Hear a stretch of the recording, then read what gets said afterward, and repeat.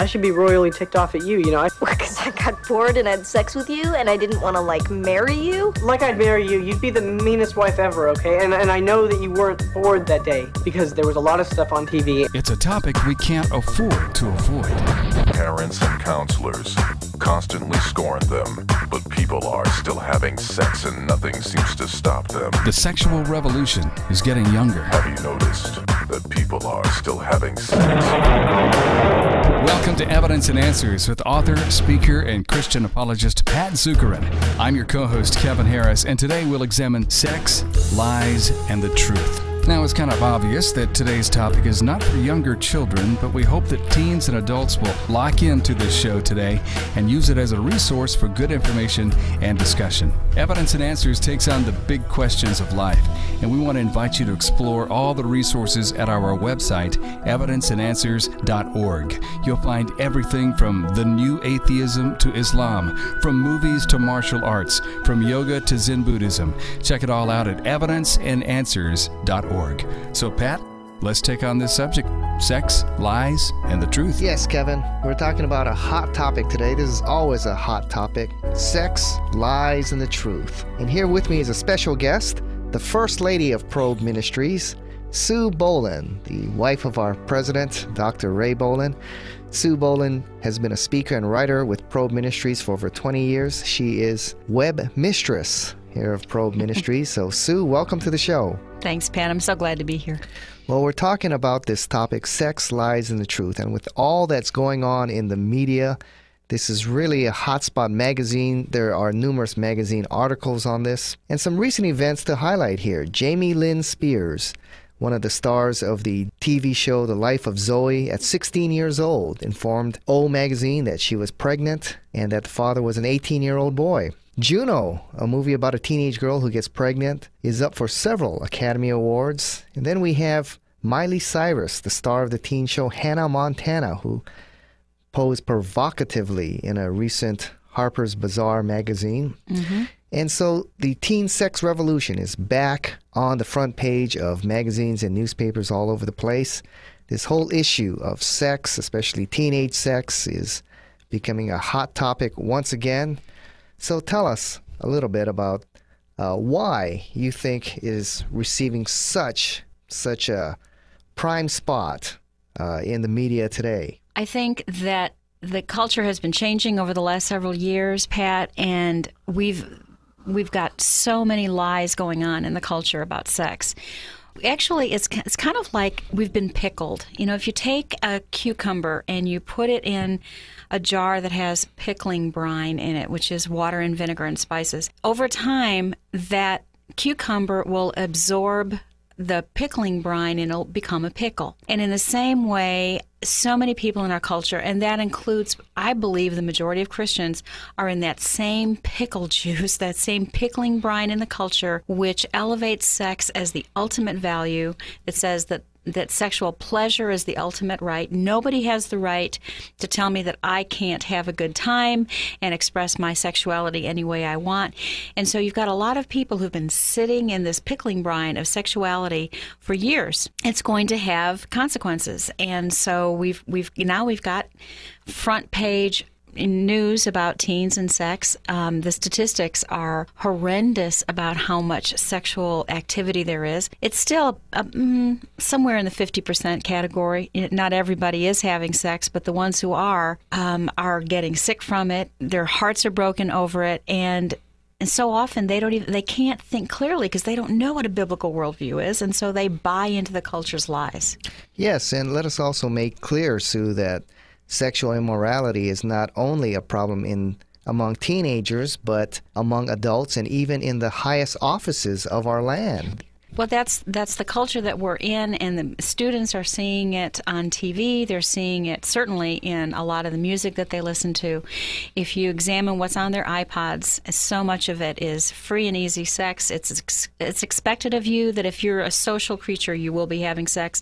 And then it's reinforced by the culture, by TV, by music, and now by government. The whole issue of oral sex became this huge, it just cracked wide open, and students are engaging in it all the time. As a matter of fact, a lot of Christian students they're calling it Christian sex.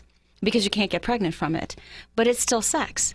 And because the president said that it wasn't, well, certainly that's what sets what is true, right? It's whatever the president says. And so many people have swallowed the lie because they're getting it from every sector. I can't help but think that the rise in oral sex was directly due to the scandal in the White House, because that led to not only being constantly in the news descriptions of it and the terminology of it, but also suddenly parents having to explain to their kids what it was that the president had done. What we then discovered was kids learning about that aspect of sex a lot earlier than maybe perhaps they should have. Which is a direct violation of Scripture and on so many levels. But I mean, think in particular in the Song of Solomon, 3 different times it says, do not arouse or awaken love before it so desires. And the meaning of the Hebrew means until it's time. And the time is when you're ready for marriage and you have an appropriate place and time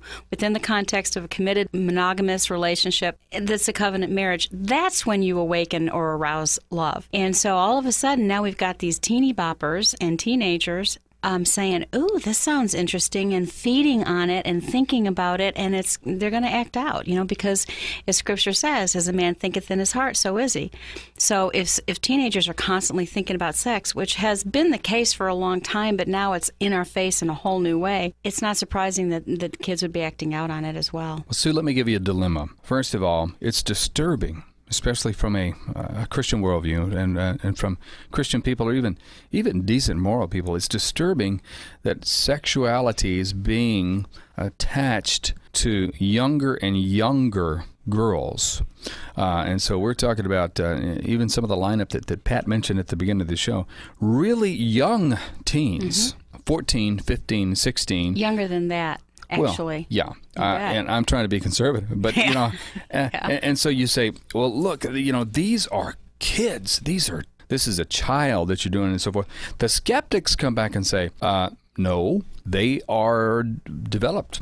It's quite appropriate to not only look at them sexually, but for them to express their sexuality. And there was a time in the not too distant past when they would be married at 13 and 14. Well, how do you answer that? Because that does seem to be a troubling dilemma. Well, we've got problems on a number of levels because girls are reaching sexual maturity earlier for a number of, I believe, environmental reasons, as well as the lack of daddies in the home, which actually has an impact on them biologically. But, God's word never changes. And he says that sex is to be reserved for marriage, and so we need to rely on him for strength to stand against all that pressure. Let's put the onus on parents, okay? We need to be careful of what our kids are watching, what our kids are listening to. Who are our children talking to? Because kids can help each other become very sexualized in, how does one develop a gutter mentality? Well, it's the people that you talk to. So we need to help kids pull back and exercise self-restraint by providing a whole different perspective rather than, there's the TV, here's the remote, I am out of here, you're on your own. Parents need to be more hands-on. In terms of the culture, honestly, I think we are hurtling toward disaster, and short of a revival, I don't know what's going to change that, Kevin. It's just amazing to me that we're in the place that we're at. Yeah, it's very disheartening to attach sexuality to children at a younger and younger age. And, in this culture, whether we like it or not, childhood, we've extended it a little bit. I mean, when a girl, she may be very mature, but when she's 14, 15, 16, 17 and everything, she's still at home. She's still living pretty much in the child-parent relationship. So we've extended childhood a little bit. Culture isn't like the necessity of being married at 12 and 13, 50, 60, 70, 80, 100 years ago. Before the Industrial Revolution. Yeah. So. Well, because at that point, teenaging, the whole idea of adolescence, that didn't even exist as a concept when America was founded. It's been since then that we've invented this stage where you ought to have lots and lots of opportunities and no responsibilities, which is a prescription for disaster, because people, they grew up, they were children, and then boom, you were an adult. And so it's not surprising that kids were getting married younger, but the expectation was that they were maturing faster, and they did, because coasting into adolescence, however long that may last, and for some people there are 35-year-old men who have the mindset of a 14-year-old who are in 35-year-old bodies. That didn't exist. And so we didn't train children to stay children longer. So when you've got all these hormones raging, particularly in boys, the testosterone amount, as I recall, it increases 600% over the course of adolescence. You've got all this testosterone going on, and then it's being hyped up by the sexuality in the culture. Man, it's a hard thing to do, is to be young today and not have any God-sanctioned opportunities for release. We've identified the problem, and there are a lot of false ideas and false definitions of sex out there.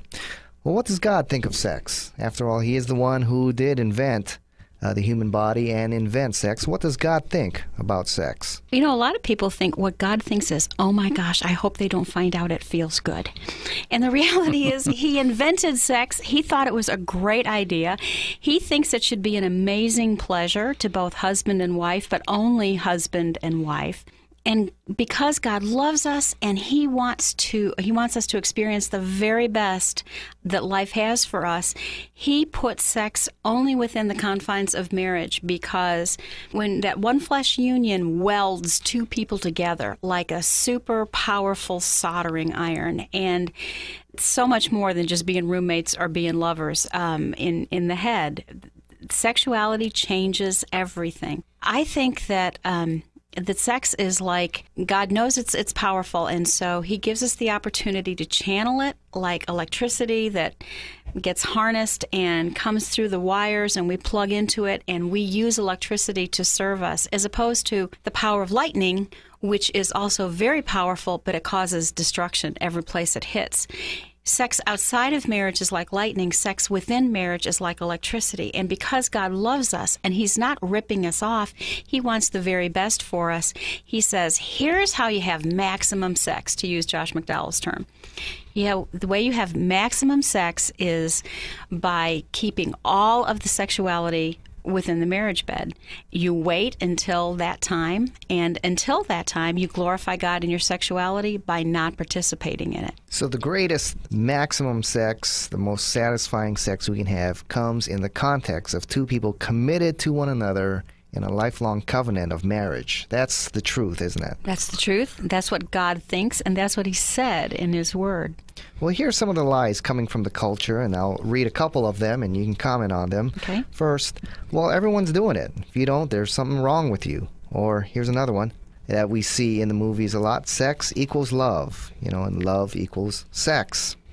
Or how about this one? Having sex makes you grown up, or having sex makes you cool. Address some of those lies. Because the truth is that God's plan for sex is within marriage. These lies end up flying in our face because you get to make your choices, but you don't get to choose your consequences. And so, for example, the lie that everybody's doing it, and if you don't, there's something wrong with you. First of all, that's not true.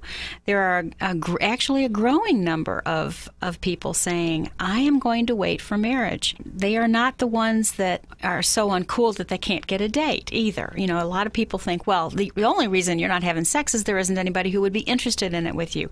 That's not the way it is. And there are people who will go and do abstinence programs, model beautiful people saying, I'm not going there. This whole lie, which has been in the culture for a long time, that sex is the same thing as love, and I think we ought to put quotation marks around love when we do that, because love means choosing what's best for the other person and serving them. And in our culture, love is whatever gives me butterfly flip-flops in my tummy. And sex doesn't equal love, particularly within the culture of teenagehood, where if you're having sex with somebody, generally the next step is you break up, because guys get what they want, girls get used, although there's a growing number of it being the other way around. Those two things don't necessarily go together. And It's been said for a long time, and it really is true, that girls will give sex in order to get what feels like love, and boys will act like they love somebody in order to get sex. They really are using each other for their own desires. Even apart from pregnancy or any of the other repercussions, there are emotional consequences that you mentioned earlier, Sue, that are unbelievable. There's like 2 teenagers still living at home, engaging in something so powerful and something that takes so much maturity and wisdom and so forth to really handle, marriage. Yeah. When they're engaging in sex and then they go home and they're still under mommy and daddy, and it's just a pressure cooker of, I'm engaging in adult activity, I'm literally being an adult here, but I'm under mom and dad. I'm still a kid in a kid's world, under my teachers, under my parents, and it is a tremendous problem, the pain in that person's psyche. Yeah, that's right. And one time I saw a poster I absolutely loved. It was a picture of a bunch of condoms, and it says, too bad they don't make these for the heart. And it was the whole idea that you might be able to use a condom to protect yourself sexually, which doesn't even work all the time, because you can still get very, very sick from using condoms, but they don't protect the heart. And because of that welding aspect of sex between 2 people, every time individuals have sex with somebody and then they go have sex with somebody else, it's kind of like 2 pieces of tape that are coming together and then being ripped apart and together, and after a while you lose the adhesiveness, and so they lose their ability to attach well. Actually, if you can go into any high school anywhere in the land, and if kids were allowed to be honest, to ask how many of you would go back to the day before you lost your virginity if you had your chance, and the majority of them would, because what they've discovered is the hype is so much bigger than the reality. Because it's a no big deal for most people, except that it is a very big deal, especially for girls who discover, I feel used, I feel dirty, I feel hurt, and what was this supposed to do for me again? And so they walk around with these wounds that nobody told them on the front end. That you're going to be feeling like such an adult, you're going to feel so cool, and the reality is, oh my word, I feel awful about myself. Yes, I think both of you bring up a great point. Sex is not just a physical, feel-good act. It involves emotional, mental, and spiritual parts of your being. And so the consequences are quite great. And I think you bring up a great point, because a lot of times when I'm speaking around the country on sex, young people will come up to me and say, well, I know some people who had sex before they were married, and they're okay. But they're really not telling the truth, are they? No. They're really not getting the correct picture. Yeah. Well, and see, a lot of times, too, people have a facade to protect, and they want others to think, I'm cool. It didn't affect me. It didn't affect me.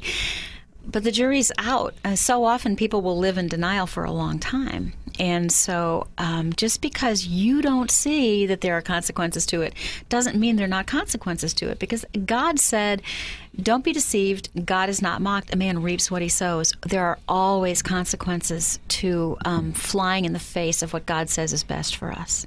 Right. Okay. So the first truth is that people experience maximum sex as safe and deeply satisfying only within the context of marriage. The second one you bring up is that people and their bodies are valuable. Talk about this truth. Well, because God has bought us with a price and we are to glorify Him in our bodies, and because He made us in His image, which gives us our value, because we are containers for God's glory, that's the truth. But in our culture, the lie is the sex is no big deal because our bodies are really no big deal, and I can separate my head from my heart. That's no big deal either. Sex is just recreation without consequences. It's really kind of pretty much the same thing as a complex handshake. There's no after effects to shaking somebody's hand, and sex is pretty much the same thing. But it is a big deal because, as you said, the different parts of our bodies, we are fearfully and wonderfully made, and we are body, soul, and spirit. And when you connect those parts with other people's body parts and soul parts and spirit parts, and then you rip them apart, there's going to be a consequence. And so it is a big deal. we've got this idea, too, that because of the prevalence of evolution in our culture, which says everything had a common origin, a common ancestor, we're in the same category as animals. There's no difference between the human animal and a dog animal or a monkey animal. And so we're just animals in heat. And, what animals do when they get in heat is they have sex. It's the same thing with people. Why are you having a problem with this? There was a hit song, and it said, "Baby, you and me ain't nothing but mammals, so let's do it like they do it on Discovery Channel." Popular song, Yeah. And I said, you know what? That really does wrap it all up in a neat little bow. Naturalistic Darwinian evolution view. We ain't nothing but mammals, so let's do it like animals. And if that is the way if that's the way reality is, that there isn't anything after death, there is no meaning and purpose to life, well, why not?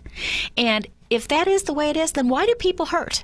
Animals never find little dog shrinks that go, "I had sex with the dog down the street and I can't stop thinking about it." There is no moral issue with animals like there is with people. So this whole idea of we just do it naturally like dogs mating, we can say it with our mouths, but our hearts will tell the truth. We are deeply troubled by it. And people feel dirty and they feel guilty because there's so much more to sex than body parts fitting together. And so if I've got these love feelings, well then, what more do I need? I mean, and then you've got Woody Allen saying the heart wants what it wants. Well, go for it. So we believe these other related lies in the culture, and next thing you know, you've got people justifying just obscenely wrong things to each other. Truth number 3, Sue, is virginity is a treasure to be valued and protected. Comment on that one. Well, in our culture, in so many places, people think that virginity is a burden to be gotten rid of. It's like, oh, you poor thing, are you still a virgin? Well, when are you going to get rid of that? It's the exact opposite of God's perspective. He said through the male lover, the husband, in Song of Solomon 4:12, "A garden locked is my sister, my bride, a rock garden locked, a spring sealed up." And he was elevating her virginity. We need to see that the virginity that God, it comes installed in every baby who is born, that is a gift that can only be bestowed one person, one time. And if we can help kids understand that it is a treasure, not a burden, I think that it would help people feel better about themselves. There's a new phrase that has come up called technical virgin, real big in Christian circles, where they have a lot invested in how close can I get without actually having sex? How close can I come without actually losing my virginity? And so they engage in all kinds of sexual activity, saying, but I'm still a technical virgin, see, and so it must be okay. But all that other activity is still sex. It belongs in the marriage bed. Another word for it, far more accurate, is foreplay. And it's part of the sexual act that a husband and wife are supposed to be engaged in. And so this idea that you can be a technical virgin completely gets rid of what Jesus told us about the sin that happens in our head, about lusting after someone. Usually it's a man who will lust after a woman's body, but girls can lust after the feelings that come from, I must be okay, he must love me, I want to get involved with this. We can lust after feelings as well. And so the impurity happens in our heads. Even if people are stopping short of actual intercourse, it's still impurity, and so it's still sinful. You can be a quote-unquote technical virgin, but someone who's had a lot of sexual experience and without going all the way is still sexually experienced. I don't know where that came from. Well, one of my suspicions is that we in the church tended to be a little prudish and shied away from things like foreplay, so it was never mentioned, and all we did was talk about the big kahuna, going all the way, sexual intercourse, only referring to that, giving people the idea that they can go all the way up to there without any repercussions. That's right. That's one of my suspicions. Well, yeah, and it's the sexual equivalent to going right up to the edge of the Grand Canyon and going, how close can I get without falling in? And wise people keep their distance way, way far back, and you go, if you're going to go to the edge, you go where there are guardrails. But sexually, people can dance right on the edge and go, it's okay, nothing's going to happen. I'm not going to topple over accidentally. And of course, people do all the time. About a dozen people die in the Grand Canyon every year. It happens. So it's foolish to go right up to the edge. That's not God's intention for maximum sex, for sure. We've been talking with Sue Boland from Probe Ministries. She's a speaker and writer on this topic and also on the topic of homosexuality. And she'll be back with us next week as we continue this talk on sex, lies, and the truth here at Evidence and Answers. Sue, thanks for being with us. My pleasure, Pat. Thanks, Pat and Sue, and we appreciate you being with us today. By the way, there are 2 parts to this program, so be sure that you listen to both, and they're available for download at our website, evidenceandanswers.org. If you think a show like Evidence and Answers should be on the air, a show that explores today's worldviews and gives reasons for faith in Christ, then help us keep it happening. Whenever you download or order our resources, you not only equip yourself, but you help provide us a way to rock the culture with some good news. That's evidenceandanswers.org. This is Kevin Harris for Pat Zukeran. God bless, and see you next time on Evidence and Answers.